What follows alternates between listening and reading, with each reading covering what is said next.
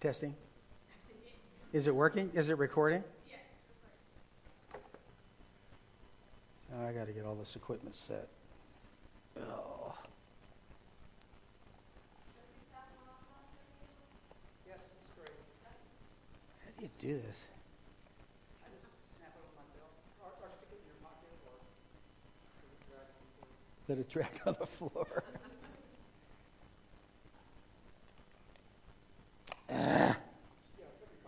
Forget it. Good morning. I need more practice at this anyway. So I think I'm going to be doing more of it in the years to come. So I do have a tendency to race, so I'm going to work to not be so fast, okay? This will be a bit of a Bible drill, so you guys want to check it out in your Bibles, what I say, because some of it you may not believe it's in there, I think. Anyway, the content of this is, the idea here is, I think that it's real easy for Christians to become religious, to become set in their ways, to become used to going to church, become, there's a certain methodology all through all history. And religion is okay to a point, but when it becomes something that gets in the way of the work of God, that's when it's a problem. So I want to show you a verse here that I need you to look up for me, please. Make sure it's in your Bible. Then we have to talk.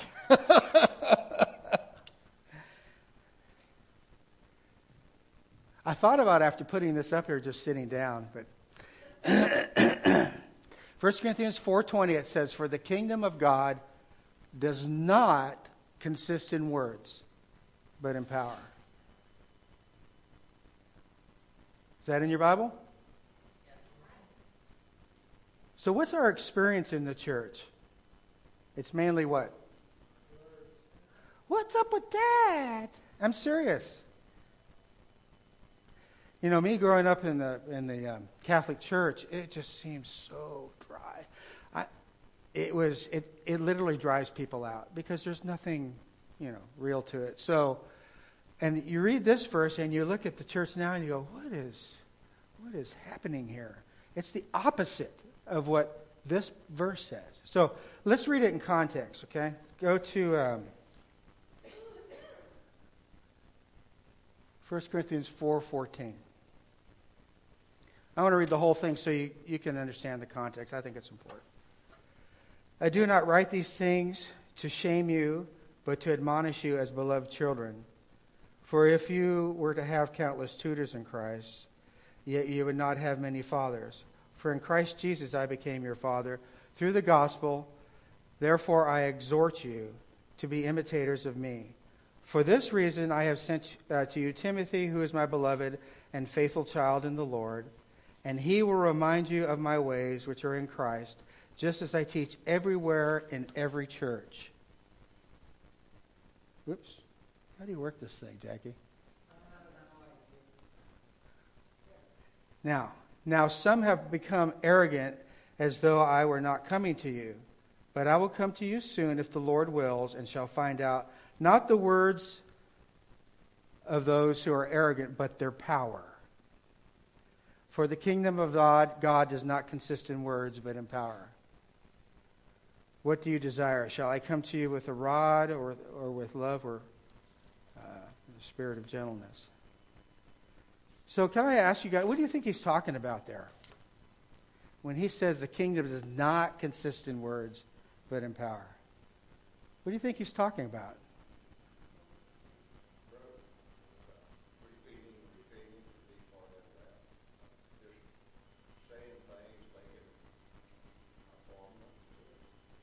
That's what religion is. In a lot of ways, it's formula, or it's methodology. Isn't that odd, though, that the church mainly consists of words and not in power? I'm just telling you. I read that and you just go, what? Something's wrong. So, I I want to bring that up because I think it's something to meditate on and think about. Because our experience is the opposite of what Scripture says. We say we believe certain things, but the power to accomplish things, to change us and change the world, is missing. There's a component of this that's missing. You know, in the third world, you hear about all these miracles and things. That's because they don't have all the trappings of Western civilization. Anyway, that's one of the things I wanted to bring up. I think the Lord is trying to get us to the point where we're not religious. So I want to show you where the Lord dealt with the religious people. Go to Matthew 22, please.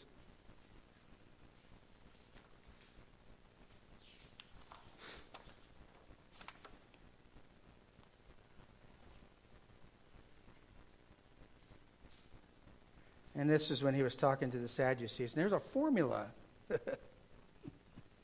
Shouldn't say that. There's a thing in here. There's that Jesus brings up that shows us how to get out of this trap of using words only. Matthew 22, 23 through 28.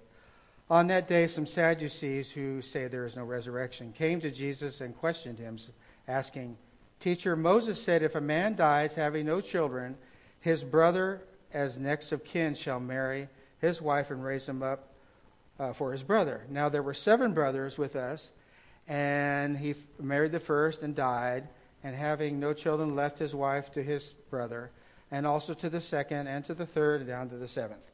Last of all, the woman died. In the resurrection, therefore, whose wife of the 7 shall she be? For they all had married her." But Jesus answered and said to them, "You are mistaken, not understanding the Scriptures nor the power of God. For in the resurrection they are neither married nor given in marriage, but they are like angels in heaven. But regarding the resurrection of the dead, have you not heard what was spoken to you by God? I am the God of Abraham, the God of Isaac, and the God of Jacob. He is not the God of the dead, but of the living." And when the crowds heard this, they were astonished at his teaching. So, apparently, there are 2 components of not being religious, or how to keep God from telling you, you are mistaken. How would you like Jesus? You're mistaken. So there's 2. Well, this is the way, folks. Okay? Here we go. So most of us got the Scripture thing down, Pat. Anyway, Jesus answered and said to them, "You are mistaken for that." Okay. Component 1, understanding the Scriptures. Component 2, the power of God. Right? Okay? So there's 2 elements here. Most of us have the understanding the Scripture done. All right? Okay? Agreed? So, understand the Scriptures, which is really important. In John 5:39, the witness of the Scripture, you search the Scripture because you think that in them you have eternal life, and it is these that testify about me. Acts 17:11, now these were more noble-minded than those in Thessalonica, for they received the word with great eagerness, examining the Scriptures daily to see whether these things were so. So, it is really important that we search the Scriptures. And these guys were noble-minded. They searched it daily. So, it's not to minimize that. It's a very important component of it. Okay? So, I would say that, a lot of us have that part nailed about searching the Scripture. So, 1 Corinthians 2. This is the part of the power of God that we're talking about, where we really in the Western civilization rely on our heads and really learn not to trust God. And frankly, I think much science does that to us. I'm into intelligent design a lot, and I can tell you these guys, they actually minimize or marginalize a lot of things. And a lot of our young people are being taught things that excise the supernatural from it. They just are. So that's what's happening. So 1 Corinthians 2, when I came to you, brethren, I did not come to you with purity of speech or wisdom, proclaiming to you the testimony of God. For I determined to know nothing among you except Jesus Christ and him crucified. For I was with you in weakness and fear and much trembling, and my message and my preaching were not in persuasive words of wisdom, but in the demonstration of the Spirit and power, that your faith would not rest on the wisdom of men, but on the power of God.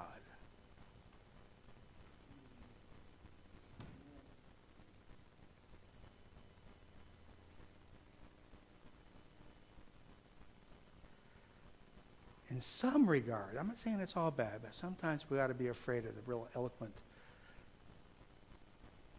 Because what are they relying on? We need to have preachers that are up there that are fearing, that are trembling. I'm serious. I would love to have been there when Paul was going. What was he experiencing? What was that? Yeah, but what was I always wondered what the. I don't think it was because he was, afraid of displeasing God. I think there was actual fears inside of him, that he was wrestling with, natural fears. Something like that. Something that he was. It wasn't because it was noble. Oh yes, I'm afraid of offending God. It was because he was scared of what was going on.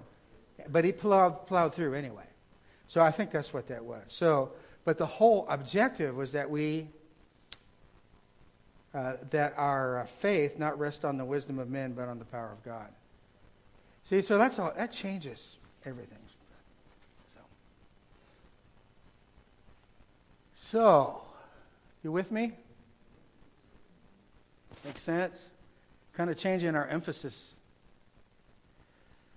So, one of the examples of that I thought was good was the Garden of Gethsemane. Why don't you look up Matthew 26?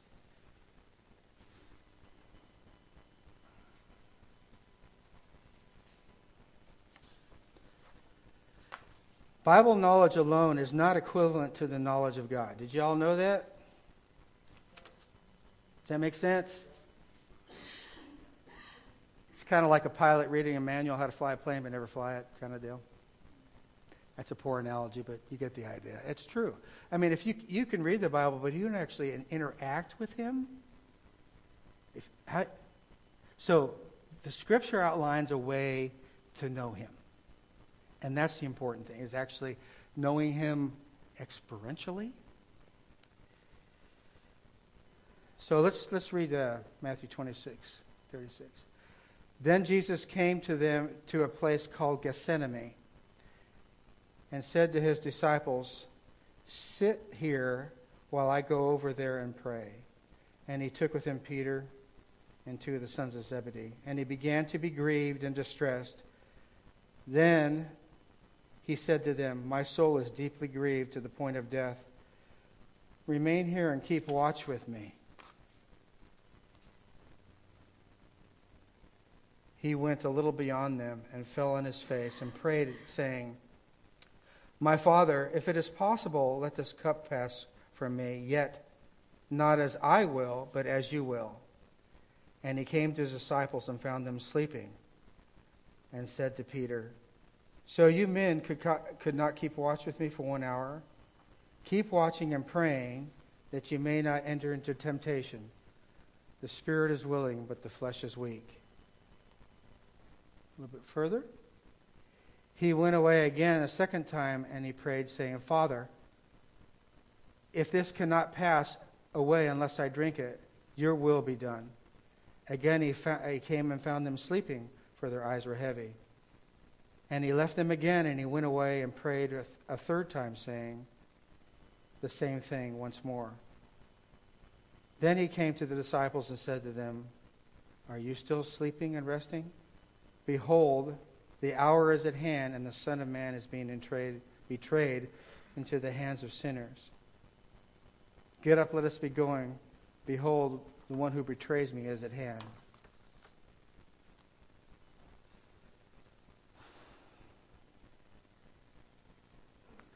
Garden of Gethsemane is a great example of Jesus finding the will of God. We know God by his dealings. This gets us out of the realm of saving ourselves. So in the garden, in different Gospels, Jesus prayed, Father, if you are willing, remove this cup from me, yet not my will, but yours be done. And then in Matthew again.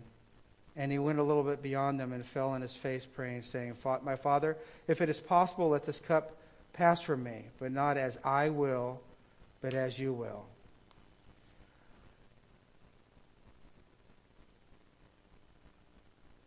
So, to know God in the garden of Gethsemane, the Lord prayed to know the will of God.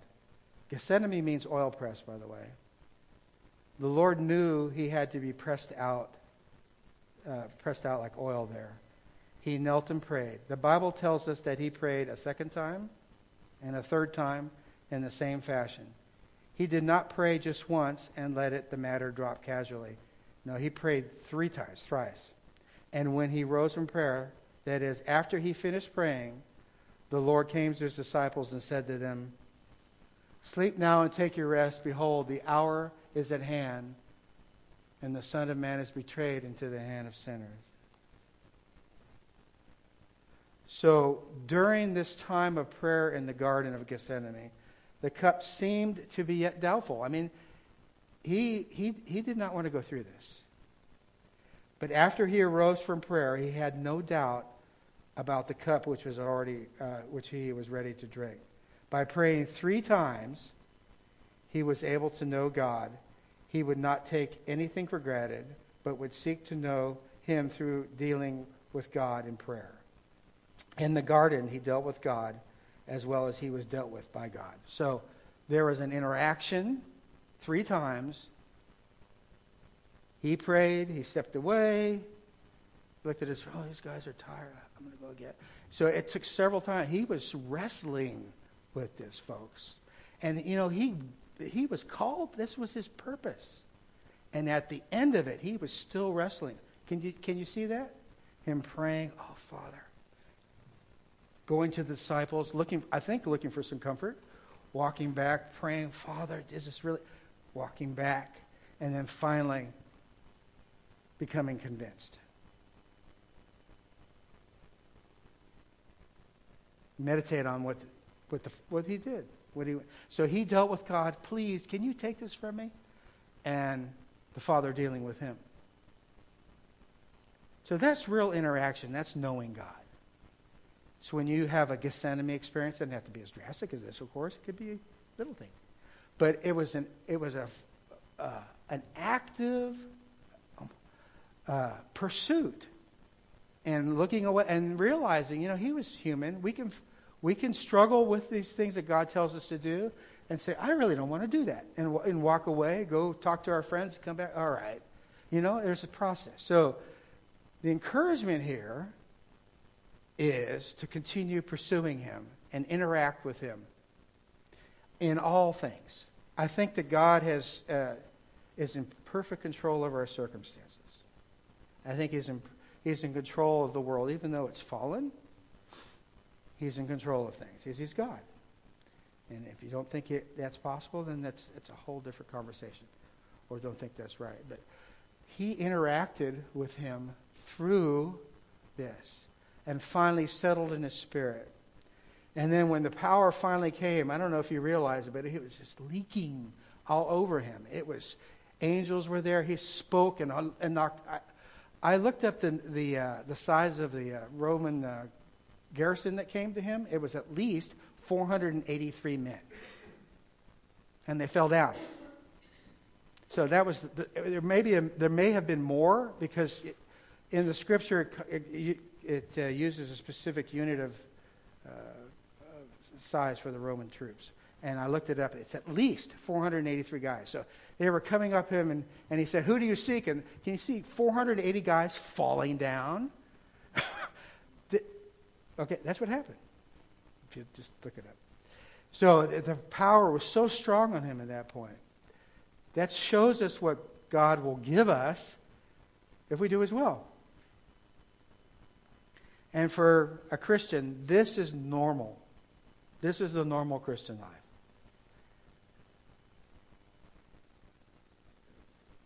So a lot of times we ought to measure our walk by this type of thing, this type of interaction with him.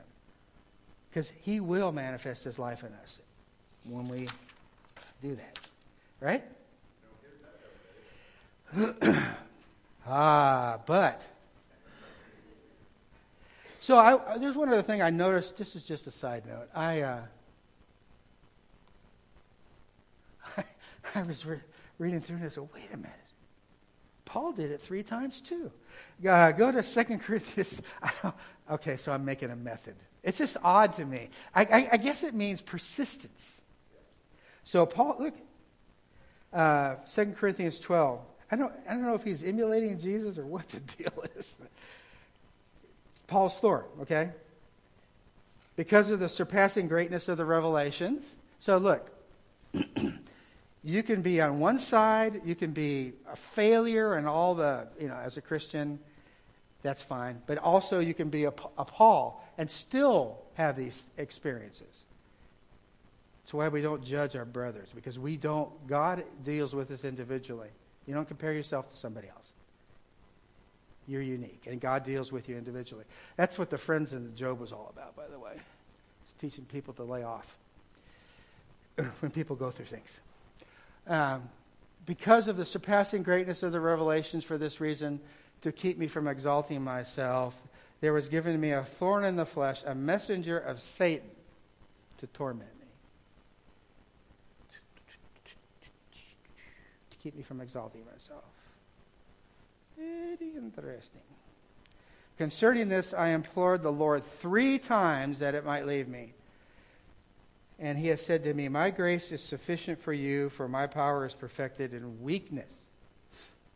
Most gladly, therefore, I'd rather boast about my weakness, so that the power of Christ may dwell in me. Therefore, I am well content with weaknesses, with insults, with distresses, with persecutions, with difficulties, for Christ's sake, for when I am weak, I am strong. Oh, boy, it makes about as much sense as you think about it. So, the point here I'm trying to make, though, is that Paul even did the 3 thing. He prayed 3 times, just like Jesus did. So, if you haven't gotten an answer by the second prayer, go to, Does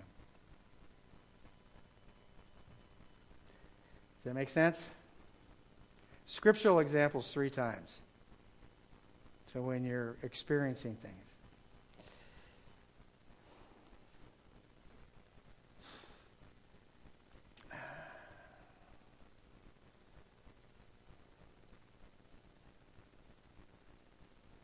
Very seldom are Christians well balanced in both points. I think that's a valid statement, don't you think?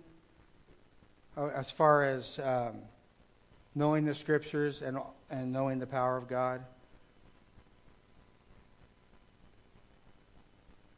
It's not just enough to know the Bible, but that we must also know the power of God. Knowledge of Scriptures alone is not sufficient. We must know God Himself. But to know Him requires dealings with God and dealings by God. It's an interaction. We will not come to the knowledge of God if we do not deal with Him and expect to be dealt with by Him. For the pathway to the knowledge of God is through such dealings. There is no other way. And we need to take this to heart. So,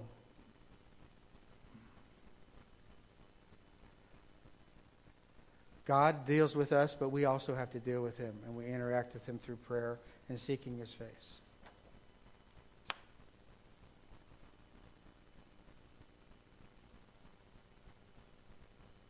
So how does this play out in real life, in circumstances? What do you think? I think that each one of us God has His finger on us in our circumstances, right where we are, and is doing something right in that circumstance. He's doing a work. It's not accidental. It's not circumstantial. It's not, random. It's a specific, because He's God, right? So in our lives right now, His finger is in there. And if we don't understand what's going on, then what do? We seek His face and we pray. And it's almost like a promise or an example. You 3 times, and if you're struggling, you doubt, you go back to your friends. But ultimately, people, anybody is not going to be the ultimate source of your help. It's Jesus. And so, right now, where you are, He knows what's going on. He has a plan for you. He wants you to interact with Him. He wants to interact with you, and He wants to show you what's going on. I hear this a lot, and this is a bit semantical, I guess, but I really think God is not seeking the display of Christ-likeness. I don't think that's what it is. But a manifestation of Jesus. You know, you hear about people being Christ-like. Well, it's real easy. I mean, the Hindus can be good. It's real easy to be good. Or, I guess, it's easy to be good. That's not what we're supposed to be, people. I mean, that's a given. God is not seeking a display of my Christ-likeness. He is seeking a manifestation of His Christ. So, that's the religion part I wanted to talk about. It's real easy to, go work off your guilt by doing good works. And I'm not saying you're not supposed to do good works, but there's more to it than that. Being like Jesus, being a manifestation of Jesus is different. Because even when He was here, if you just read the Gospels, He didn't even do what He wanted. He emptied Himself. And when they asked Him to show us the Father, He said, what's the problem? So He didn't even, Jesus, and I believe there's a separate, personality, but He didn't even manifest Himself when He was here. He did the Father. So He emptied Himself completely and manifested the Father. So we're supposed to walk like Him, right? So. Huh?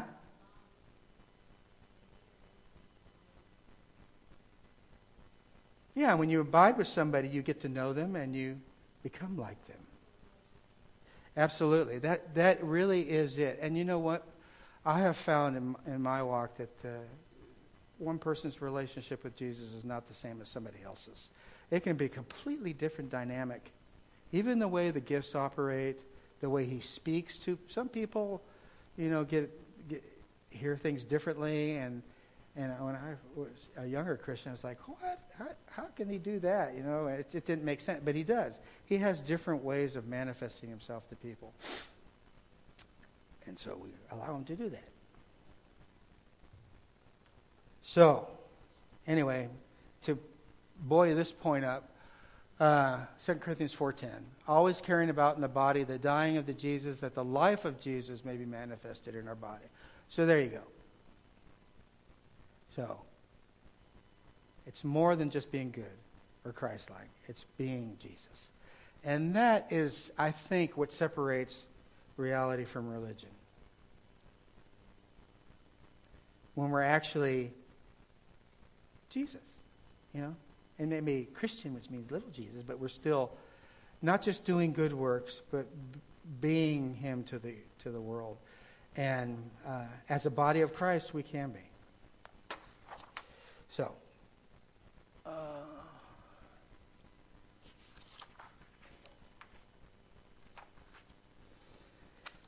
So, there are 2 things.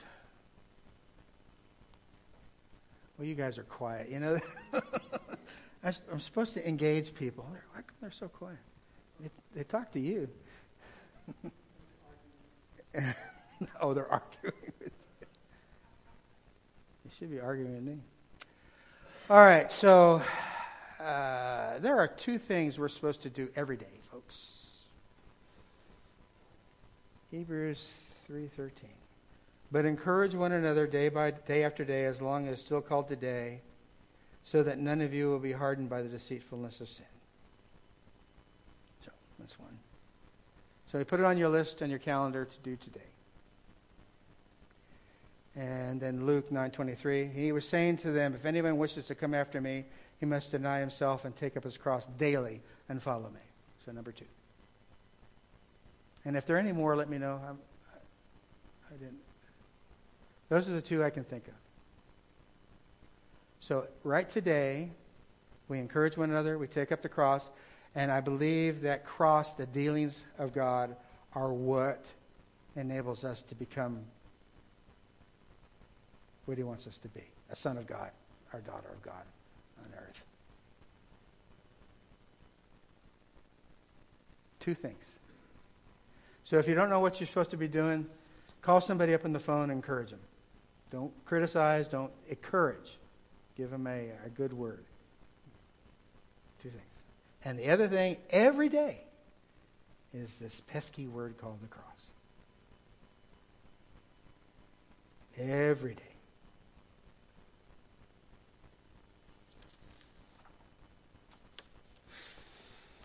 Oh.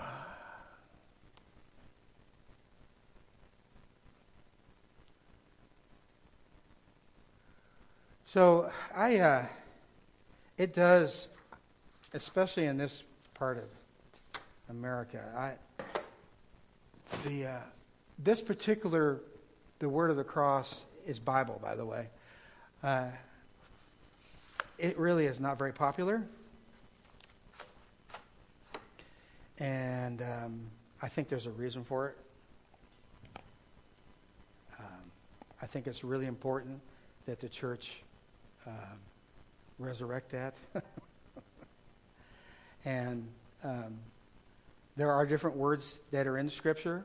The word of faith is just as valid, but we get out of balance. I think we're out of balance as far as being really strong in Scripture, but not in the Spirit. Matter of fact, I remember one particular gentleman who said he would get up to preach, and he said the Lord gave him a vision of everybody in his congregation. They had really big heads and little bitty spirits.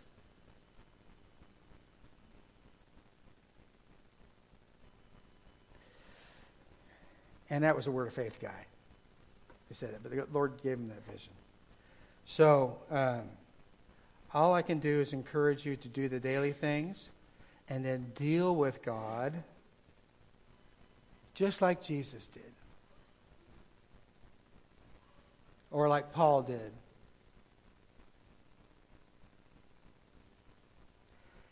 I really think that we've got things confused as far as the work of the enemy.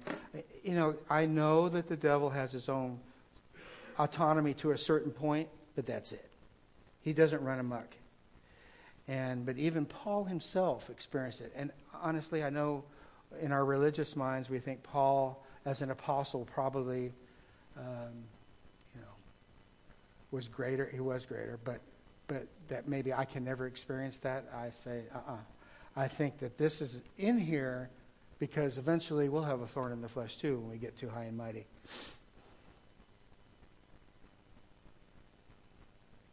And then what's his answer?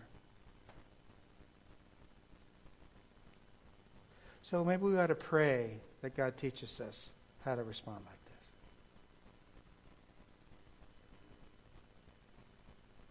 And learn how to be weak.